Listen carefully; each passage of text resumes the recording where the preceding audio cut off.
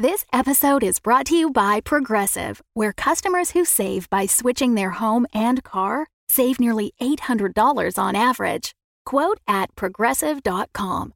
Progressive Casualty Insurance Company and Affiliates. National average 12-month savings of $793 by new customers surveyed who saved with Progressive between June 2021 and May 2022. Potential savings will vary.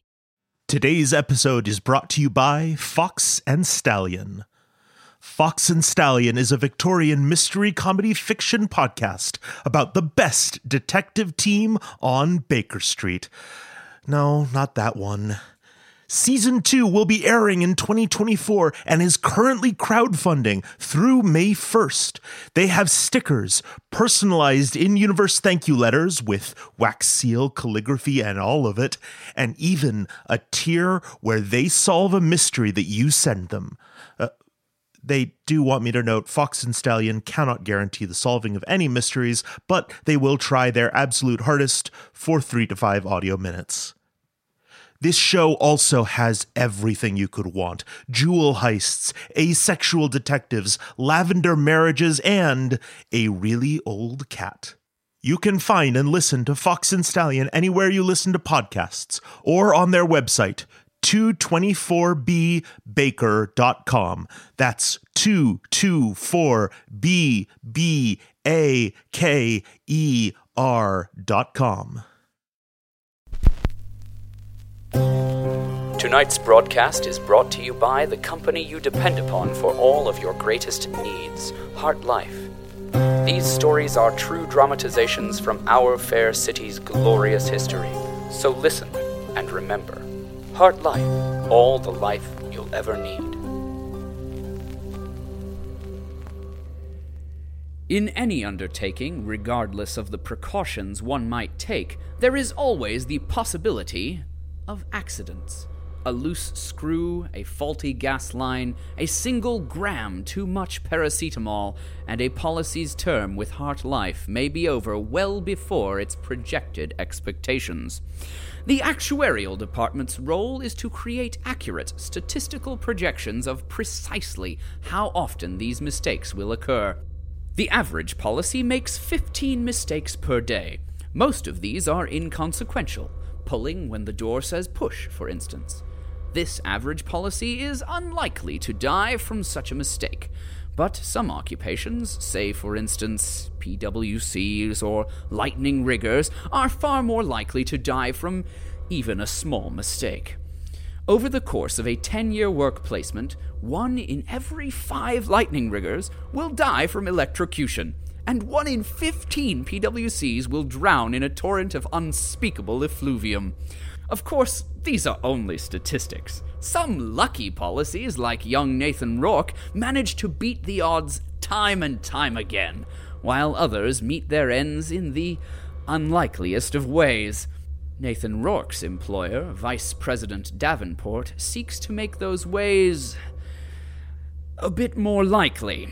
As we join him, Nathan Rourke is crouched by a set of low-slung buildings, the dormitories of the lightning riggers.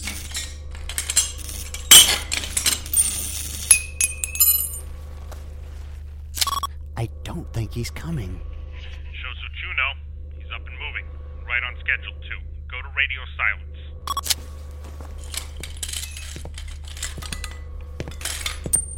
What on earth do you think you're doing?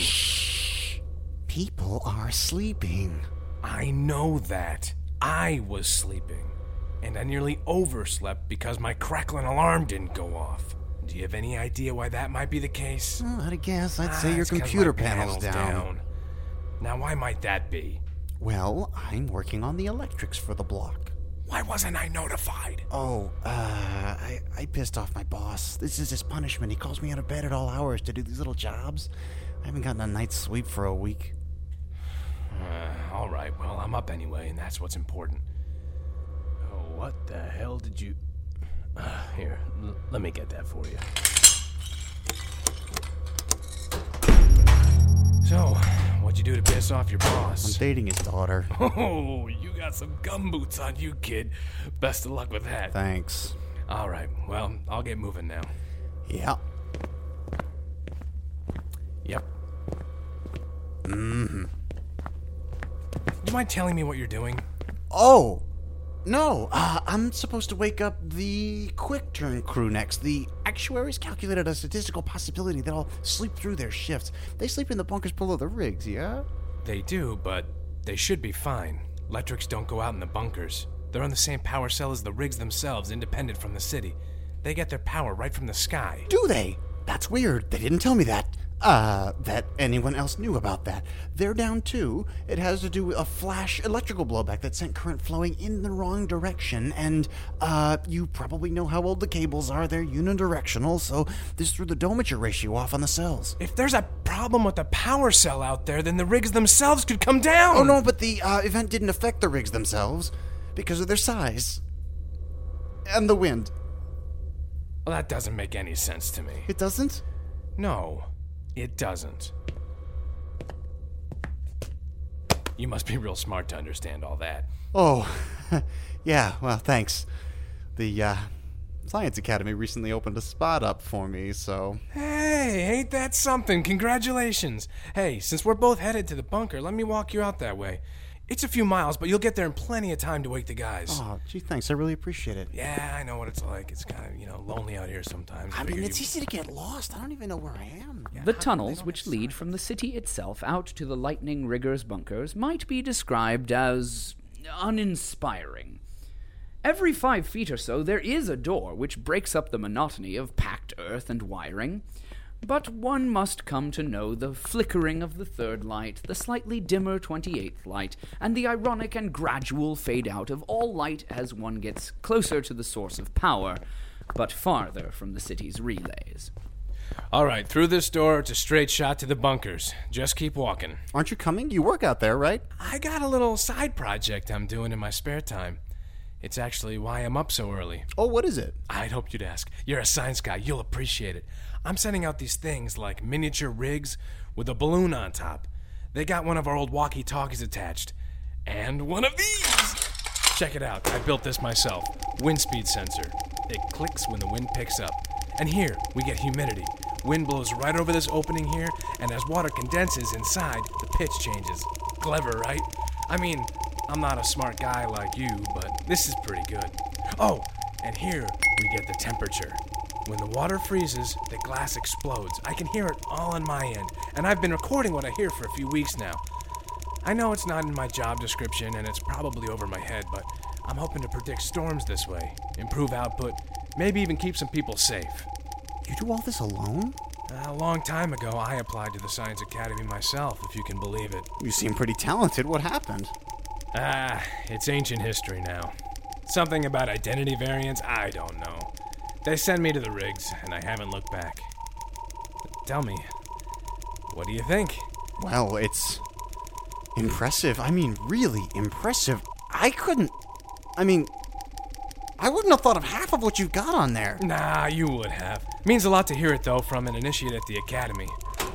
Well, I better get started if I'm gonna get to my shift on time. Wait, does anyone upstairs know you're doing this? Now that you mention it, I guess they don't. You're only the third person I've talked to about it. I see. Well, off you go. Right this way, young sir. It was good to meet you, Nathan. Good luck with your studies. See ya. Yeah.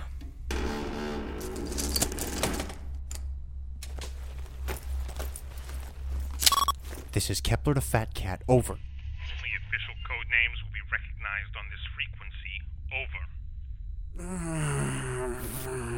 Unctuous worm to wise man. Over. I read you, unctuous brat. What have you got for me? Only official code names. I will call you whatever I damn well please. Just spill it, you pissant. Where's that rigger go so early in the morning? He's just doing a little research on the side trying to help out his crew. Unauthorized research. Well, research is probably an overstatement. He's just, playing with balloons is all. Where the hell does he get balloons? Never mind. Forget that. What's he doing with them? Well, he's just letting them go. He sends them up to take weather readings, wind speed, that kind of thing. He goes out outside the city to do this? I guess. He wants to improve power output from the lightning rigs by predicting storms. That's good, right? Just what I needed to know. And, of course, if he's doing it to improve power output, then that's just fine. Serving the good of Heartlife, and so serving the good of us all, I'm sure.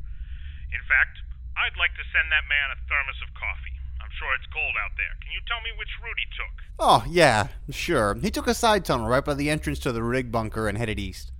That tunnel have a label? No, but it's on level A in Zone 7. Understood. You're done for the day. Get your ass back to base. You mean I should head home? Don't contradict me, worm. Davenport out. Official code name. It would seem that the level of accident in this sector is sufficient, and Nathan Rourke, after a successful first mission, gets to return to his new, comfortable life. He has an official job, good food, a mate with high likelihood of acceptance for official pairing clearance. Here is the comfortable residence he's been assigned, with twice as much furniture as the housing he grew up in. For what more could he ask? So, tell me about your first day working with Daddy. Well, it was pretty good, actually. Hi, Dad. Nathan was just telling me his first day went well. That rigger you had me meet, Tommy, he was a really good guy. He's got a really smart idea to... I hate to be the bearer of bad news, but Thomas was killed in a freak tunnel collapse shortly after you left him. I'm sorry. You were lucky you weren't hurt. Oh. Now I brought over a treat. Who wants pie? Poor Thomas. He stands as a testament to how fleeting life can be. Let us all remember, therefore, that had he not been pursuing projects outside of his scope, he would have been perfectly safe from that faulty tunnel to the outside. Let us hope that Nathan Rourke may learn this lesson as well, how easy it is to die in an accident. Join us next time when we revisit someone who knows all too well how accidents may happen. Neil Henderson returns to the scene of many crimes to find a rigor and hopefully some answers. The Fable and Folly Network, where fiction producers flourish. In the year 1889, there was nowhere in the world more exciting than London, England. 3 cheers for Inspector Lestrade and the bad boys of Baker Street themselves, Sherlock Holmes and Dr. John Watson! Solved by Sherlock Bloody Holmes of 221B Baker Street. Well, with any luck, we'll get a new brutal murder any day now. God, I wish. It's truly shocking you haven't solved anything in 5 years. The boys are both out of town for some case about a dog in Dartmoor this weekend. Sincerely, Martha Hudson. London's number 2 detective team just became number 1. Fox and Stallion. Find us on Twitter, Instagram, and Tumblr at 224bbaker or on our website, 224bbaker.com. It's like they say, big breaks are 90% luck. What's the other 10%? Luck.